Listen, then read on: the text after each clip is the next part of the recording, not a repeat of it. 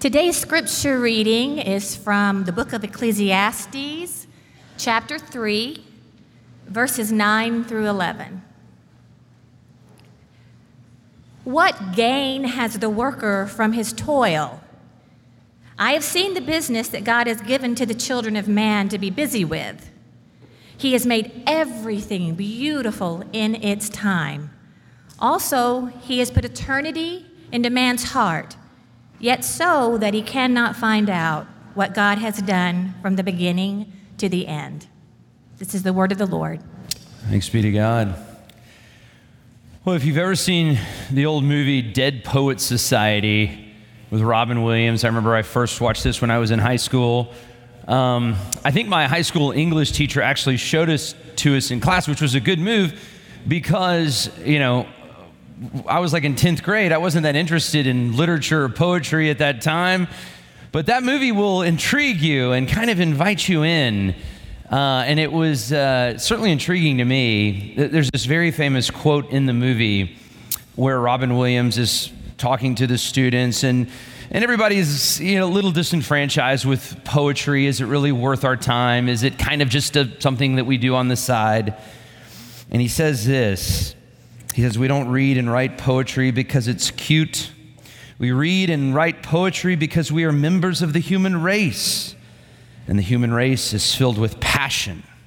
Medicine, law, business, engineering, these are all noble pursuits and necessary to sustain life. But poetry, beauty, romance, love, these are the things we stay alive for. To quote from Whitman, "Oh me, oh life, of the questions of these recurring, of the endless trains of the faithless, of the cities filled with the foolish. What good amid these, O me, O life? Answer, that you are here, that life exists, an identity, that the powerful play goes on, and you may contribute a verse. That the powerful play goes on, and you may contribute a verse." What will your verse be? There's something about that scene and that quote and this idea, beauty, love. These things do move us. These things do capture us. They do drive us. And I think that's a good question to ask. Why? Why are we so moved by beauty? Why are we so moved by story, by the arts, by the visual arts, by music? Why do these things capture us? It's interesting. It's something that the secular world really doesn't have a satisfying answer for.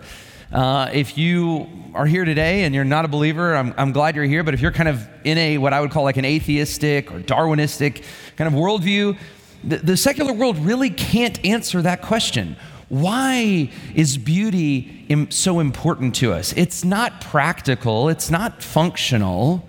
Why are we people of passion? Why do things like love mean so much to us? But it's so central to the human experience. This is interesting. You know what the most valuable objects in the whole world are? What are the most valuable, singular objects in the whole world? And the answer is art. They're pieces of art. Like the Mona Lisa, okay? The Mona Lisa. Do you know what this is valued at? $900 million for a piece of paper with color on it, right? How is something like that have such value? And the Mona Lisa is not alone, right? The Mona Lisa is among many pieces of art that are worth hundreds of millions of dollars. The raw material is so minimal, yet it's worth so much. Why? Millions of people every year travel to Europe or travel to New York City or travel to Chicago or wherever to go and see and experience art. And again, that's just visual art. All right, what about music? Musical art. Last week, we cleaned up 221, the building that we are trying to buy, and we got everything out, all these TVs and cords and everything and chairs, and so we were moving everything out of there, and it's kind of hard work, but we had a blast doing it. You know why? Because Graham had made a really good song mix, and we listened to great music, and working to that music just made the activity fun. What is that? Why can the arts move us in this kind of way. There's an artistic quality of music that can make you laugh, can make you have sorrow, that can make you fall in love. I mean, there's nothing more fun than to fall in love to a good song, right? There's nothing more appropriate during a breakup than a sad song, right? One of the things I've said is the only thing I don't like about marriage is that I don't get to listen to breakup songs in the way that I used to, you know? I'm just too happy in my relationship now, you know? But there's something about that when you're like, your heartache is there and you're like, and there's a song that just meets you. Or that's music. What about movies? It puts a lot of this together, right? Story, visual, music, all coming together in one. There is something about the arts that really move us. Lord Fletcher of Saltoun famously wrote, "Let me make the songs of a nation, and I care not who makes its laws." One of the most interesting books that I've read the first part of this year is The Rise and Triumph of the Modern Self. If you've kind of asked the question of kind of how is the decision-making process, how are the values of the day where they are, and how have things seemed to move so far away from kind of a normal Western experience to where they are today, this would be a good book for you, The Rise and Triumph of the Modern Self. And really what Carl Trueman, the author, does is he kind of goes through a history of Western philosophy. But how did these ideas, the ideas of Western philosophy, the ideas of Rousseau, or the ideas of Freud, or the ideas of whoever it is, Reef, how did they enter into the common experience? And you know how? You know why? The arts. That's always how it happens.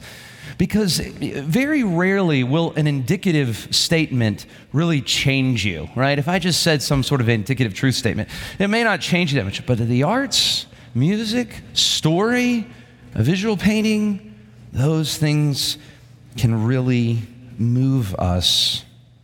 They're the way that ideas really make their way into common life. Now, the church has had, in church history, kind of an interesting relationship with the arts.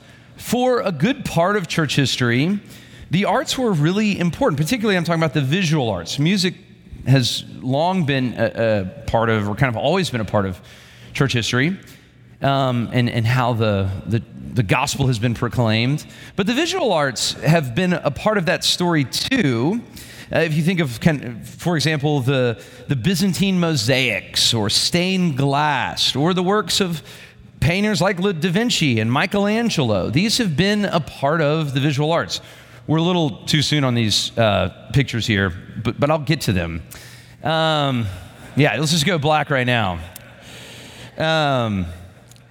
But the visual arts, they're part of how we told the story of Christ, how we told the story of Scripture. For the most part, for the bulk of church history, Christians could not read, right? Most people could not read. And so people depended on the word being preached, hearing of the word, and the seeing of the word.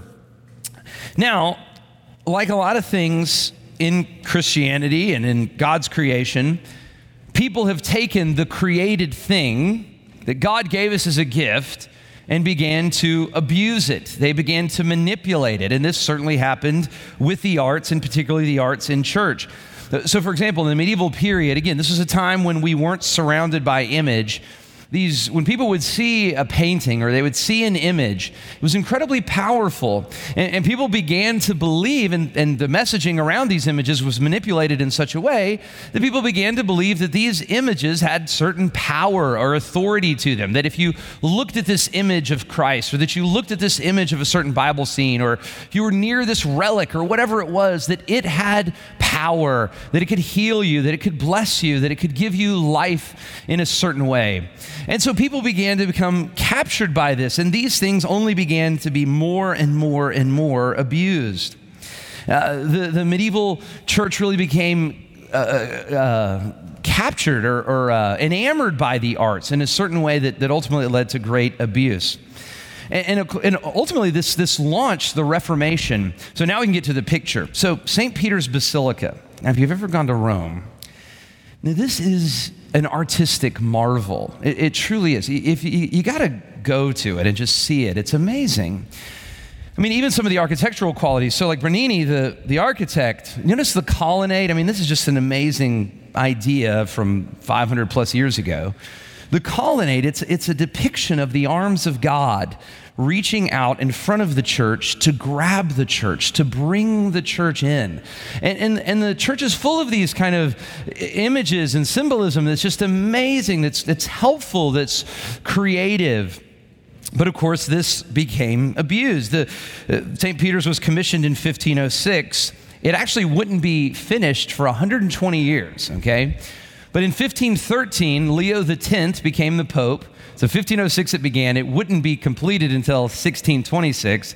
But in 1513, Leo X became the Pope, and he wanted this to be completed in his lifetime, okay? So it's a very ambitious idea. And in order to get it completed in his lifetime, he had to raise a lot of money. And so he started doing all these sorts of things. Famously, he sold indulgences, where if you paid a fee to the church, you could get out of purgatory or get out of hell, or you could pay for a loved one to move along in purgatory or to get out of purgatory or whatever it was.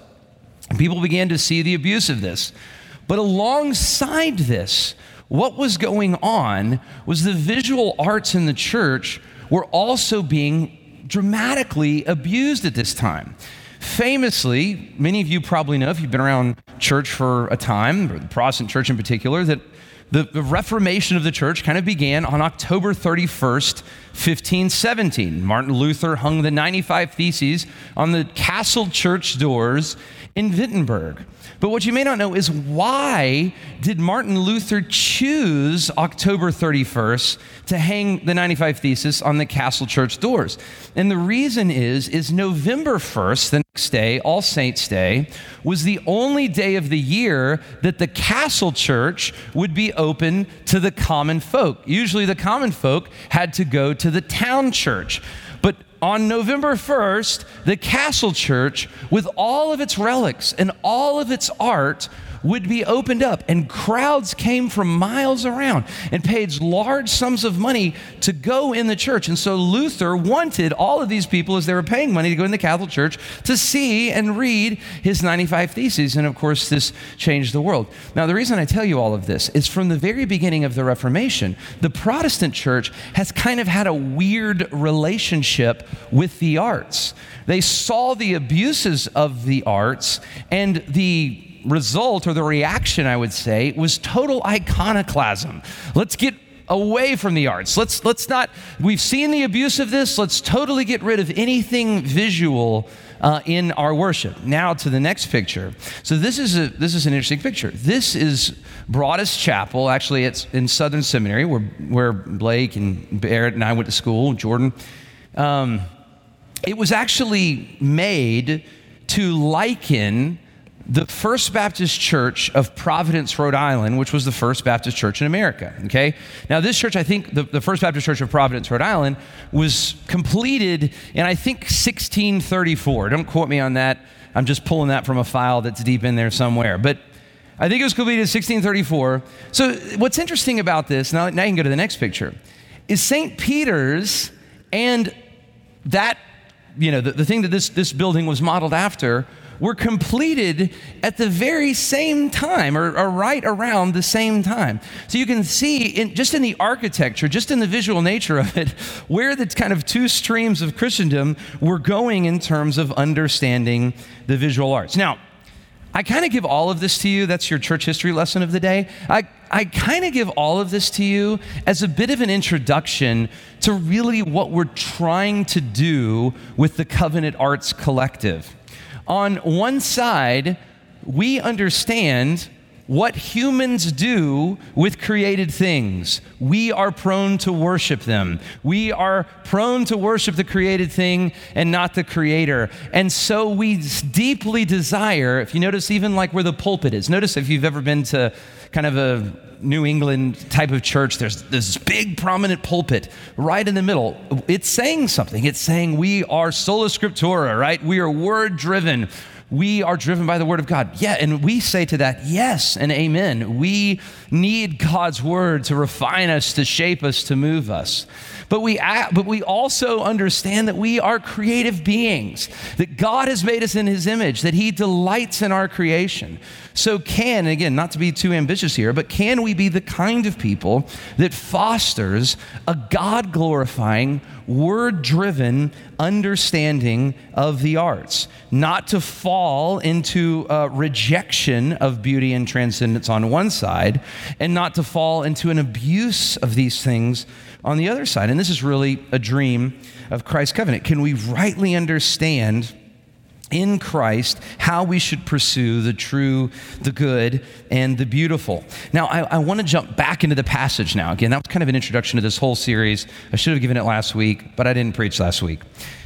But now I want to jump back into the passage because I think this passage tells us so much about beauty and how we should understand it. So 2 questions that I think Ecclesiastes 3 helps us with. And the first thing is, why do we long for beauty? Why is it so captivating to us? And then secondly, how do we participate in it? Why do we long for beauty? As Jordan said last week, God is a creative God, right? In the very beginning of time, God existed. Before time existed, God existed. God exists outside of time. He is totally transcendent. He is totally, and I love this, independent. God depends on nothing. God has existed in 3 persons for all of eternity: Father, Son, Holy Spirit. And the union of this relationship reflected perfect beauty and perfect harmony and perfect joy and perfect love. The church fathers called this, I love this expression, you've heard me say it before, the perichorus, the great dance, right? This perfect movement. There's even artistic language used to describe the very nature of God. The great dance, the perfect movement between Father, Son, and Holy Spirit, though 3, one, though different, unified, living with one another in perfect rhythm and in perfect self-existent harmony. And then, of course, God begins to show himself, to display this beauty in his creation. And it's interesting, the arts are actually the kind of things that help us to understand the nature of this Trinitarian God. For example, how do you have 3 different notes on a keyboard that when you play them together makes a chord? I think that is a hint. It's a clue. It's something that God is saying, look, this is how I am. How do you have 3 colors that come together in a color palette that accent one another, that actually bring out the other colors in the color palette more fully and more completely? What is that? These are little hints. They're little shadows of God communicating to himself in all of his creation. The reason that we come alive at these things is that the arts actually help us to understand the nature of God. They are a part of the overflow of his creation. The reason that you long for beauty so much is that you were made for God. It's a reflection of God. It's a calling, if you will, back home. Now, the book of Ecclesiastes, scholars are actually a little divided on it. Some scholars believe that Solomon wrote the book of Ecclesiastes. Other scholars believe that a preacher acting like Solomon wrote the book of Ecclesiastes. That's another topic for another day. But the Solomon character, whether it's Solomon or the preacher acting like Solomon, gives us some incredible insight here. Now, you have to understand Solomon, who he was. He was the king of Israel during the height of Israel. His father David had been king. This was a time of national peace. This was a time of global influence. It was a time of incredible wealth. Israel had land, they had money, they had recognition from the whole world. And God had given Solomon wisdom. He'd given him notoriety. He had everything someone could want. This is from 2 Chronicles 9, just to give you a picture. It says, each year Solomon received 25 tons of gold, okay? What if like one day in your account, your bank account, 25 tons of gold just showed up every year? 25 tons of gold, that would be equal to, depending on the price of gold, 1.25 to $1.5 billion a year just showing up in his account, okay? Pretty solid. Verse 14, this did not include the additional revenue that he received from merchants and traders. So all of the trade going on, Solomon got a piece of that. All of the kings of Arabia and the governors in the provinces also brought gold and silver to Solomon. So it's untelling. We can't even really add up the kind of wealth that he had. Look at verse 21. This is interesting. The king also had a fleet of trading ships of Tarshish, manned by the sailors sent from Hiram. Once every 3 years, the ships returned, loaded with gold, silver, ivory, apes, and peacocks.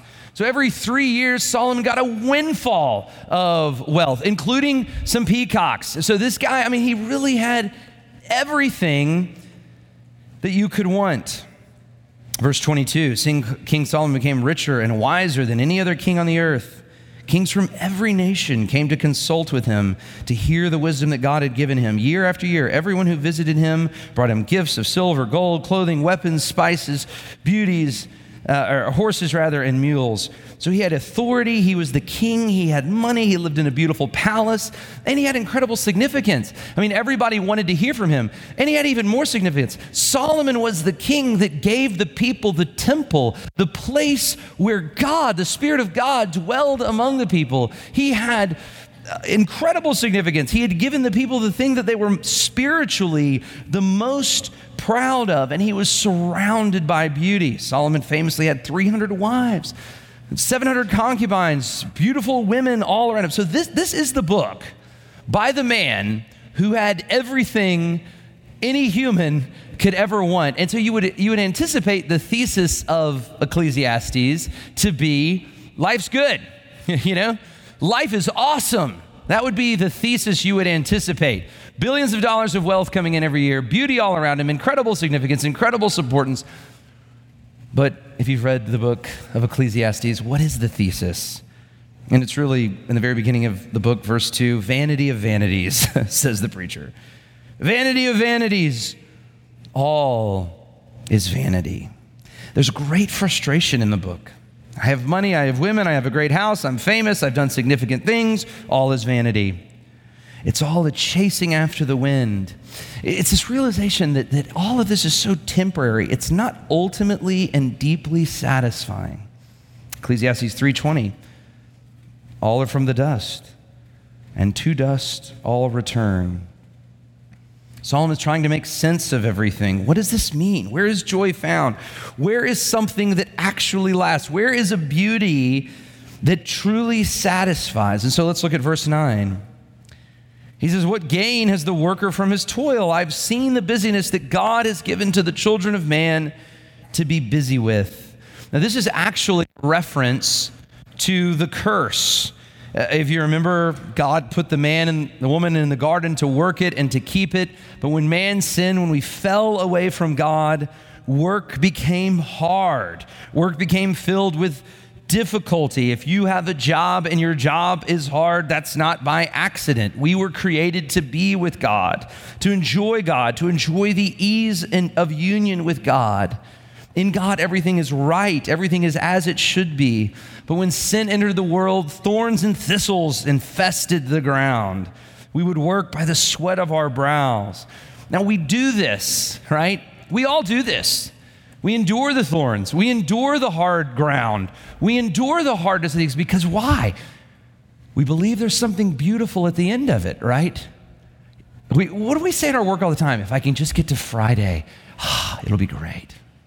If I can just get through this year, if I can just get past this deadline. Man, I do that all the time. I have a little date circle. If I can just get here, then, man, I will feel. And then you get there, and what? It never lasts. It's never ultimately satisfying. And this passage recognizes this. Look at verse 11. It says, He has made everything beautiful in its time. So despite the hardships of life, there are beautiful things.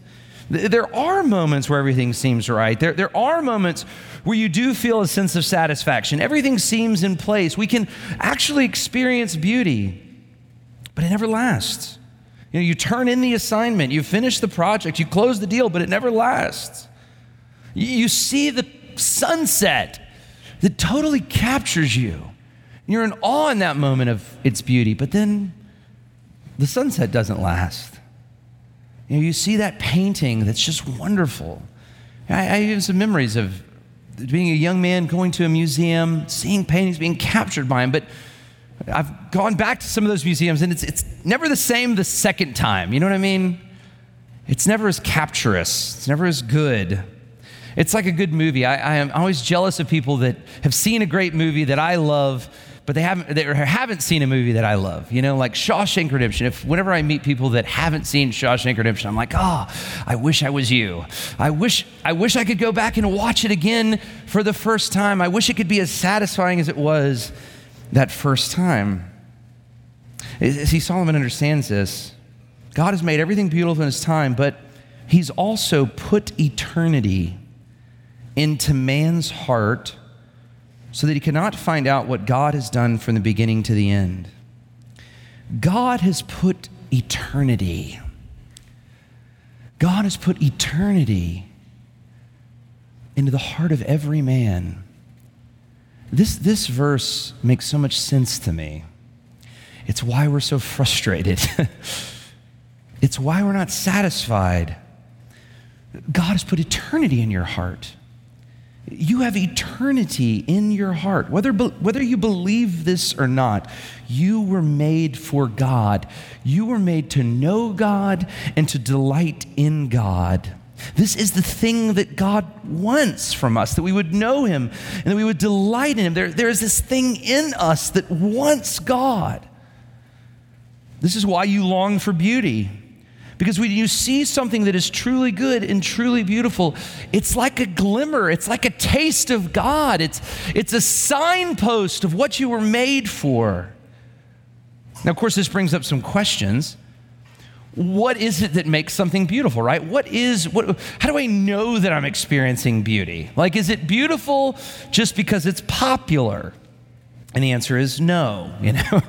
There's a lot of aesthetical questions that would be great for a Covenant Institute course that I really don't have time to get to today, but just very simply here, something is beautiful. How do we understand beauty? The kind of beauty that changes you, that shapes you, that moves you.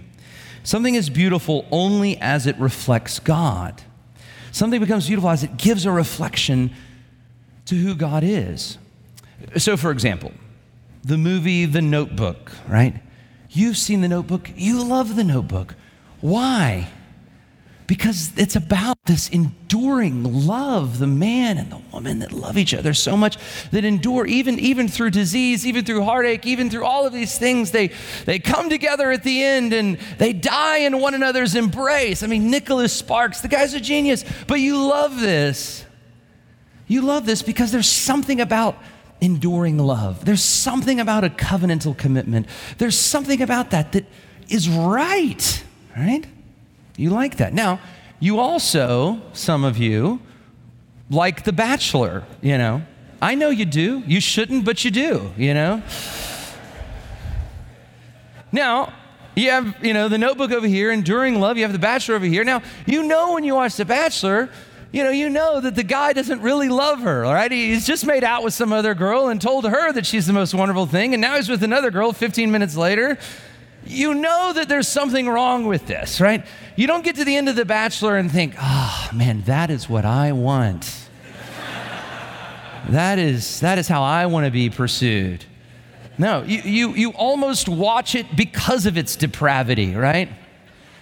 Both are popular, right? Both are popular. Both are about romance. One has a sense of beauty in it, because it's reflecting something of the character and nature of God, the enduring covenantal love that he displays. That's actually what marriage is. It's a picture of that. It's a beautiful image of that. Have any of y'all gone to Washington, D.C. and gone into the Lincoln Memorial? That's an amazing thing to do. You should do this if you've never done it. You walk up there, you read Lincoln's first inaugural, you read the Gettysburg Address, you see this amazing statue, and you think about America, and it's just this awe-inspiring moment. Right? It's popular. It's a thing people do. There's something in that moves you. There's something in that that's true. And then, some of you watch cable news, right? Both are political, right? One moves you, right? One has a sense of beauty about it, both popular. One has a sense of enduring beauty. It's pointing to something that's good and true and right. You were made for this. When you experience beauty, it is a reminder of your true home. It's a reminder that you were made for the Lord. God has made everything beautiful in its time, but He's also put eternity into your heart. One of my Old Testament professors, Dwayne Garrett, says of this passage, we feel like aliens in the world of time and yearn to be a part of eternity. We feel the need for ourselves and our work to be eternal, yet we are grieved to be trapped in time. We struggle with the end. We know there's something more. We know there's something bigger. God has placed eternity in the heart of man, but we are trapped in time. How do we break out? This is why this is so powerful. Solomon knows there's more. He has everything, and he knows there's more. He knows this is just a glimpse. It's why Solomon is so frustrated, and here's the deal. It's why we are so frustrated. So what is the answer, right? What is the answer to this question? How does the mortal and the immortal intersect, right? How does the human experience the divine? How does the temporary become permanent? How does beauty really last? And you know what the answer is? You know what the answer to this question is? The resurrection. The answer is the gospel. This is what you have been looking for. This is what Solomon is looking for. This is what I am looking for. You and I were made to know God, to delight in Him, but we, like our fathers Adam and Eve, have worshiped the created thing rather than the Creator. One of the descriptions of the fruit of the tree of the knowledge of good and evil was that it was a delight to the eyes. We so often do this. We see something that's a delight to the eyes, we begin to worship it. We begin to follow it. We begin to forget about God.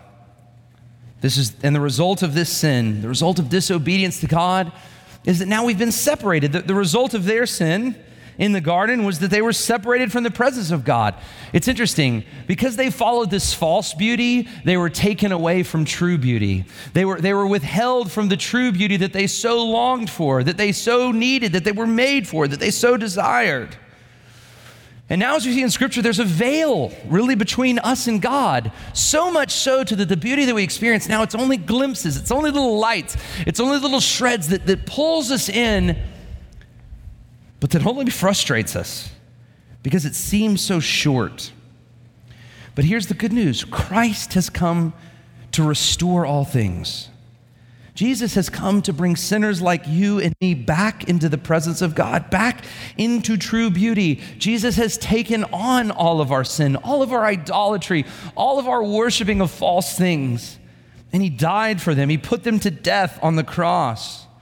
And of course, later Jesus overcame death. He rose from the dead to be reunited with His Father. And in Christ, through faith in Christ, the transcendence of God has touched us. The divine has come close to us so that we could come close to the divine.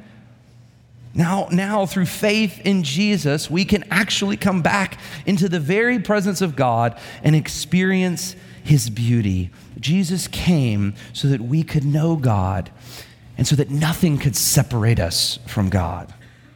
And here's the deal. More than that, Jesus has given you the Spirit of God. The very Spirit of God that has been active with the triune God from the very beginning of creation now indwells the lives of believers. The very Spirit of God that God put upon Bezalel to craft the Ark of the Covenant. The very Spirit of God that ministered to Jesus and that brought unity between Jesus and the Father during His earthly ministry now indwells you. Which brings me to the last point is, how do we participate in beauty? Now, we're really out of time for this. There's a lot more I wish I could say here. But I just want to give one more reflection on this passage. He's made everything beautiful in its time. He's put eternity into man's heart so that he cannot find out what God has done from the beginning to the end. I shared this little story with our Tuesday night group a few weeks ago. But there's this famous little short story that Tolkien, the guy that wrote Lord of the Rings, that Tolkien wrote called Leaf by Niggle. And it's a short story. You could read it in less than an hour this afternoon, in 30 minutes. And it's about this little guy named Niggle. And it's about this whole idea, the frustration that we have in creation and with our work and the temporary nature of it. And so Niggle has this great idea that he's going to paint. He's a painter. He's going to paint this beautiful tree. It's going to be his masterpiece. It's going to be remembered, right? It's his big work. So he gets to work at painting. We all have these things, right? I'm going to do this. This is my contribution. This is what I'm going to put forward for people. He gets to painting. He's got this neighbor. He's always needing something. So he goes and helps his neighbor, and he has to come down off his ladder. And then his town has a need for this, and he has to go help the people in his town, and he's always distracted. And at one point, the people in his town, they actually even take part of his painting and use it to repair a roof, right? The worst thing that could happen to your painting, you know. Pro tip, don't use an artist's work to repair a roof, okay? He's so frustrated. And he knows that he has this journey coming. And in the story, the journey is analogous to death, right? He's going to die. And finally, the journey comes. And all he's completed in his whole life, this grand tree that he was going to make, all he's completed was one leaf. That's all he got done of his grand tree. So he gets on the train. He's heading off on his journey, which is, he's kind of dying, right? He's going to God. And he looks out the window of the train and he sees not just his tree, but a whole forest of trees. His tree is complete. His tree is done. It's made, and it's among many trees. It's a whole forest. God has taken his little thing, his little leaf, and he's made it full, and he's made it right.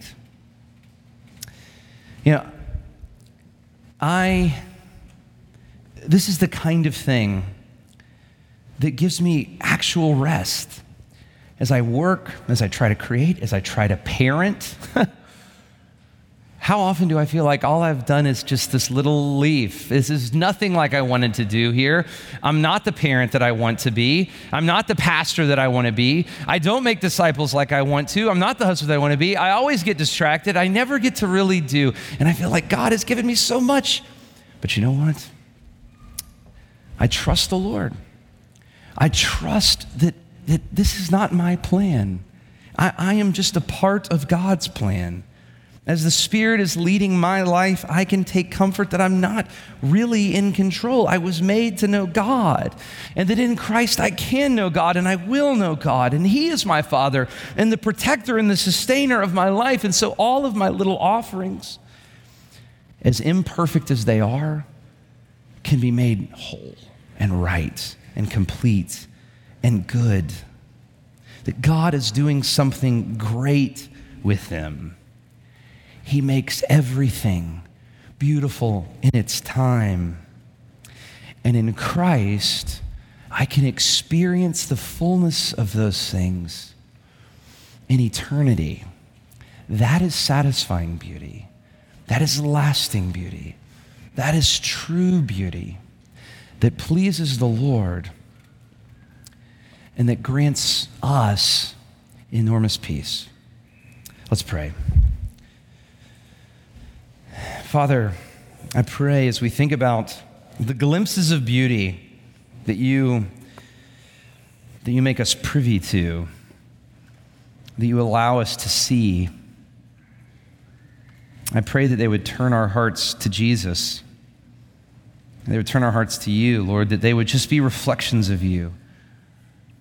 I pray, Father, even now that the frustration of you putting eternity into our hearts would lead us to faith, would lead us to look to Jesus, the one who's overcome death, the one who's overcome endings, the one who's overcome time, and has invited us, Lord, into just the endless enjoyment of you, into satisfaction, into life, into peace. May we look to him now. May we trust him now. May we be convicted of our sin, of our worshiping of created things. And would you turn us in Christ to the worship of the Creator? And I pray this for Jesus' sake and in his name. Amen.